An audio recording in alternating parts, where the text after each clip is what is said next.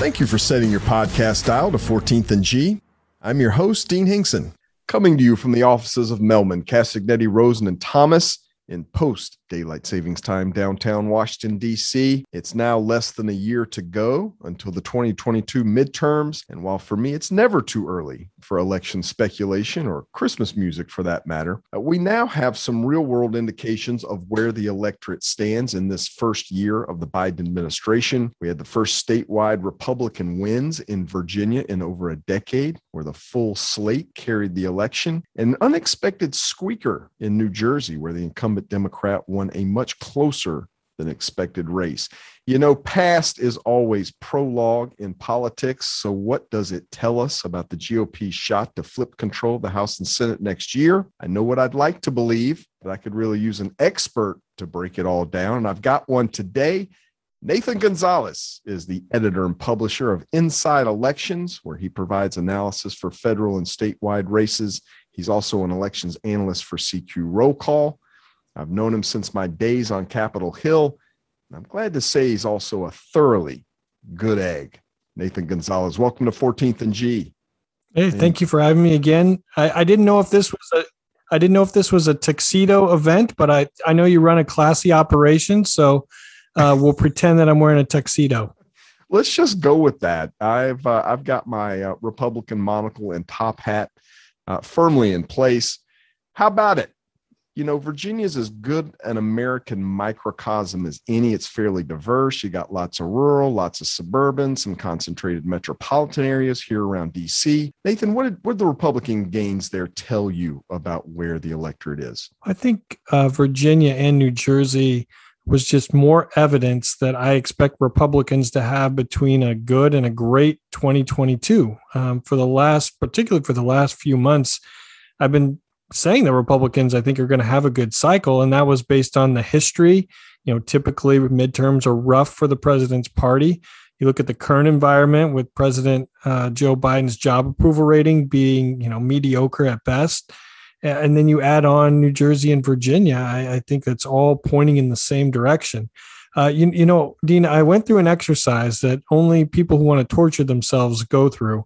And I went back 20 years worth of election cycles to see what we were saying a year out from each election, to see, how much can we really know 11, 12 months out? And what was striking to me is that in almost every cycle, by this point, we knew the trajectory of the election.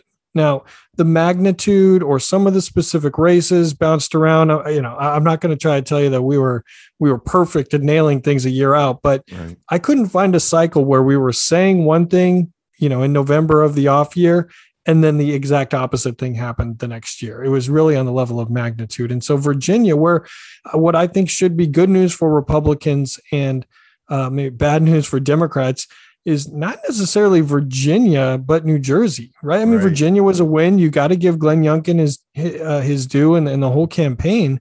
But the fact that Jack Ciattarelli did so well in New Jersey, in a state that Biden won by almost 16 points, and that ended up being, looks like about a 3 or 4 point race, I think should be concerning for Democrats, because it's harder to dismiss. I mean, maybe Democrats, you can say, well, McAuliffe shouldn't have said that in the debate, or he's an old time politician or whatever. Like, what are you going to say about New Jersey? Governor Murphy didn't have a specific scandal. And so again, it's kind of all pointing us in the same direction. Unusual for a New Jersey governor not to have some sort of scandal going. Southern New Jersey is really fascinating. There's a congressman down there by the name of Jeff Van Drew, who actually switched parties from Democrat to Republican. This Congress, probably one of those sort of sweetheart election stories, the truck driver that beat the longtime New Jersey Senate president down there, and looks like he's going to hold on to that win. There's maybe something in the water there in Southern New Jersey. I mean, that's what we see with wave elections, right, Dean? And I kind of hesitate to use that word because everyone defines it differently. But when there's something larger going on, candidates who shouldn't be in a competitive race are suddenly in competitive races, and some of them win. And that's what we see when this sort of stuff develops. Right. Nathan, what about the Trump factor? So going back to 2020, We know where Trump lost in Arizona, in Georgia, but the down ballot in 20 was just phenomenal for Republicans, certainly given expectations and Trump sort of having reverse coattails here.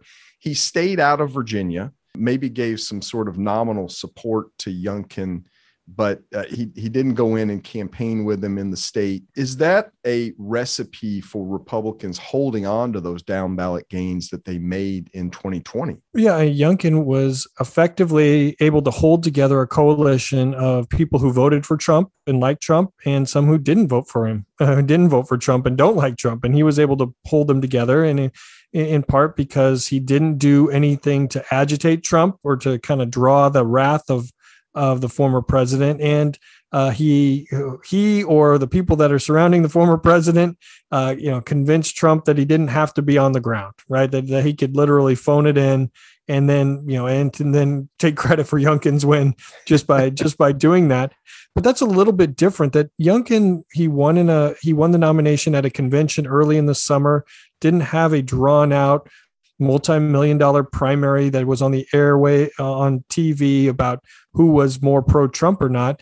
And that's a little bit different than some of the primaries in some of the big U.S. Senate races or gubernatorial races, where it is crowded and competitive, and the Republicans are all, most of them in those races are trying to say, "Hey, no, I'm closest to Trump. I'm the one who's on that side." And then they're going to have to pivot to a general election where Youngkin, could pivot his message and use his personal money months before the general to try to reach out to those general election voters. Well, Republicans really did, against expectations, close the gap in the House in 2020. Right now, the Democrats have a 222 to 213 majority out of 435 seats. So they need a net gain of 5 to get the speaker's gavel back. Where are you looking? What are the bellwether sort of districts out there that are going to tell you if Republicans can get this done? Well, overall, I think Republicans are likely to get it done. I mean, history shows the president's party loses an average of 30 seats in the midterms. And as you said, they needed 5.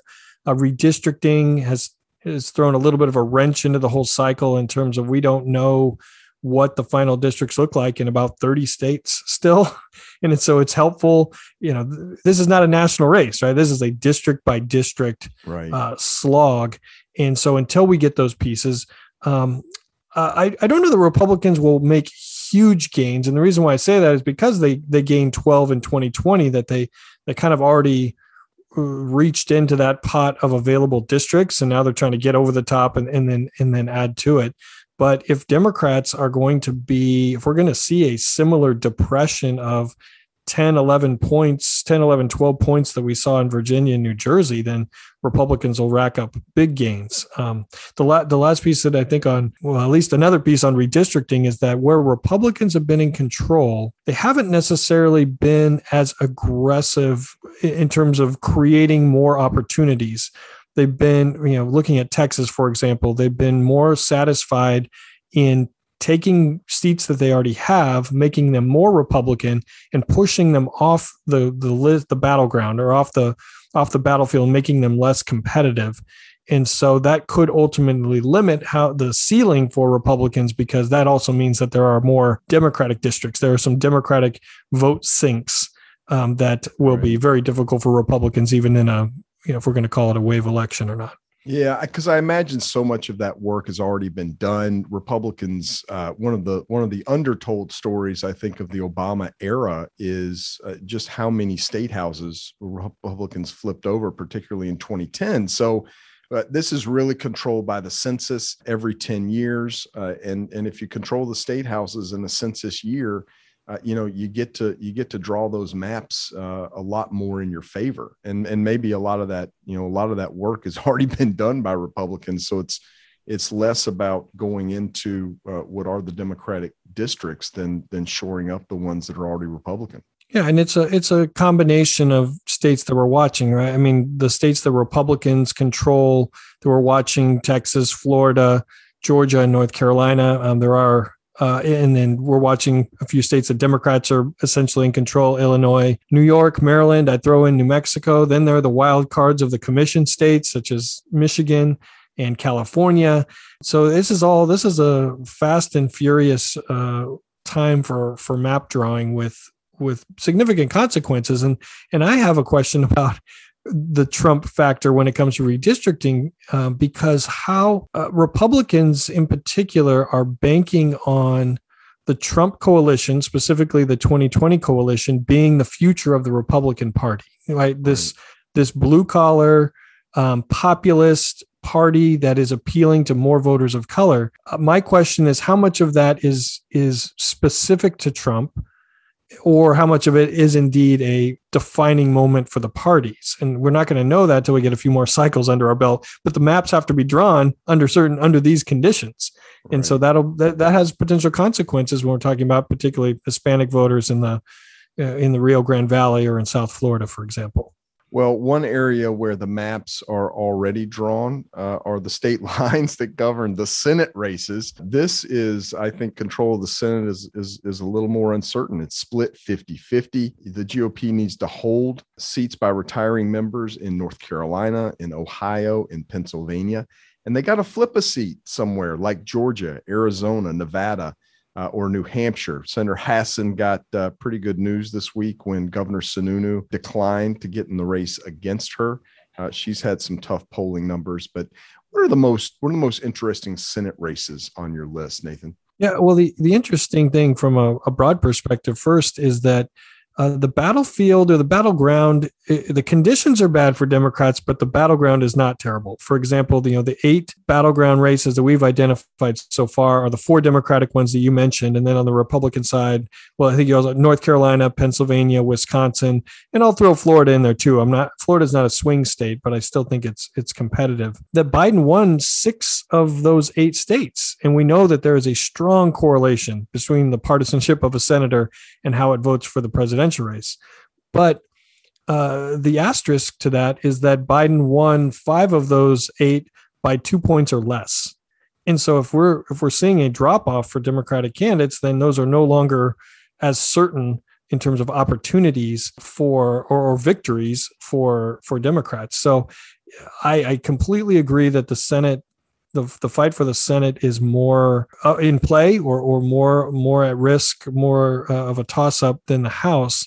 But in this environment, I feel like you'd still rather be Republicans, on the Republican side in terms of finding the right seats to make that happen. I mean, the unanswered questions on the Senate side are still, what does Ron Johnson do in Wisconsin? I think that's going to be competitive no matter whether he decides to run for re-election or not.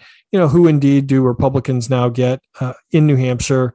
Right. I think that Sununu, it was a hit, I guess, to Republican chances. But in this political environment, I think that that's still a very competitive race, although there's pieces that the Republicans have to figure out. And I'm still fascinated by Arizona because I think that is a case where what is in President Trump's best interest and what is in the Republican establishment's best interest, and I don't mean that as a pejorative, are two different things. Long has it been, right? Yeah, I mean, it is what it is, but having Governor Ducey on the sidelines, yeah.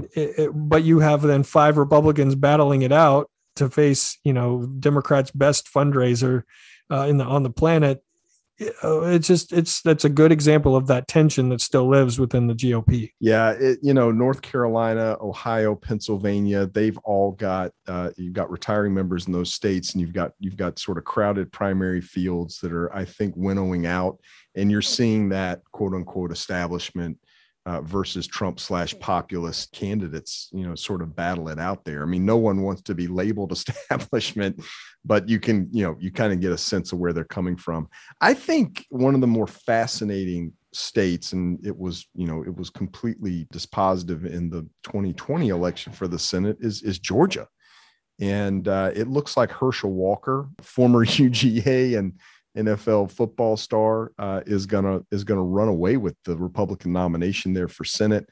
He's facing incumbent Senator Raphael Warnock, who won his special election there against the appointed senator. What are you seeing? You seeing anything there in Georgia? Because, from the Republican perspective, you think Warnock is a lot like Doug Jones, right? The appointed senator from Alabama, who was sort of a dead man walking for his entire time in Congress because you knew he was going to get beat. But he's really not. Right. I think Georgia is just a fundamentally more competitive state than Alabama, which gives Senator Warnock a much better chance than what Jones. I mean, Jones was more of a fluky win than what Warnock was. I mean, it was close, but yeah, the primary on the Republican side is almost essentially over, and that's a place where Trump won. I mean, there was skepticism on the Republican establishment side with regard to, Herschel Walker living in Texas most of his recent adult life and having to move back to Georgia, or the mental health issues that he has been public about, but that has also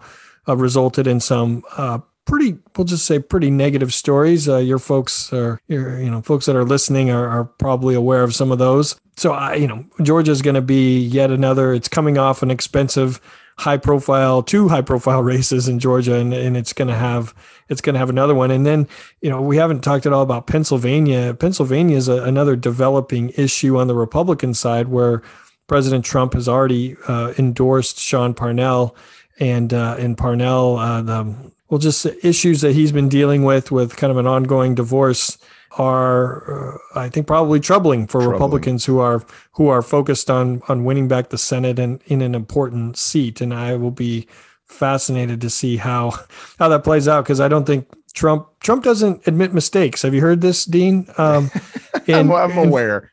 Yeah. For him to back off of an endorsement, I think is very unlikely. So I don't know what the exit or what the plan is, because the Parnell research is kind of adding up. Yeah, it's, you have to remember, no matter how red or blue you think a state is, and Virginia is another example, but you can't beat somebody with nobody, and candidates matter and campaigns matter. You can take all the sort of the national extrapolation we're doing away from Virginia, but the fact is Terry McAuliffe ran a terrible race. He was not, in very general terms, was not a very appealing candidate. No matter what the demographics or the trends are, if you got a crap candidate, you're going to have a crap result. Though in New Jersey, I haven't heard nearly the same criticism about the campaign that Governor Murphy ran. But when you look at the underperformance compared to 2020, it was about the same. Right. I mean, right. It was just the only reason why New Jersey Republicans didn't win New Jersey is that it's just more of a Democratic state than what Virginia is. So putting those two together, makes for a different picture. Well, let's talk about the man regarding whom a lot of these races seem to be about, maybe in reaction to. That, of course, is the President of the United States, Joe Biden. His approval rating has been in steady decline. USA Today had him as low as 38%. The 538 average has him right now at 43% approval. Pretty dismal for an incumbent president. What do you look for in terms of presidential approval numbers? Is it still a relevant statistic when you talk about House and Senate races? The short answer is absolutely. I don't have a magic number in terms of, does the president need to be at 43 or 47 or 48.5, or I don't think about it in that terms. But when we're heading into a midterm election that is typically a performance review on the president, and a majority or at least a plurality of Americans don't like the job that he's doing, that's a problem for his party. And so right. that is, I think, how we should look at it, and whether it's fair or not, whether he inherited problems or not, he's in control. Democrats are in control of Congress, and they're being held, responsible for the direction of the country. And they so far they don't have the trust of enough voters, I think, to keep the majorities. But that's what the fight, I think, is going to be about over the next year. I mean, on a large issue perspective, I think the economy is going to be the number one issue, but then you put a lot of things underneath that. You put inflation, supply chain, healthcare, immigration, COVID. It all sort of fits under an economic umbrella. So if the economy improves, I think that voters will be less inspiration to change. But when and if that happens, in terms of the country getting stronger is still a question mark. Yeah, I think the producer price index, the main gauge of inflation, came out today at something like 6%, which is an astronomical number, something we probably haven't seen in nearly 30 years. This level of inflation. Education was an issue there in Virginia.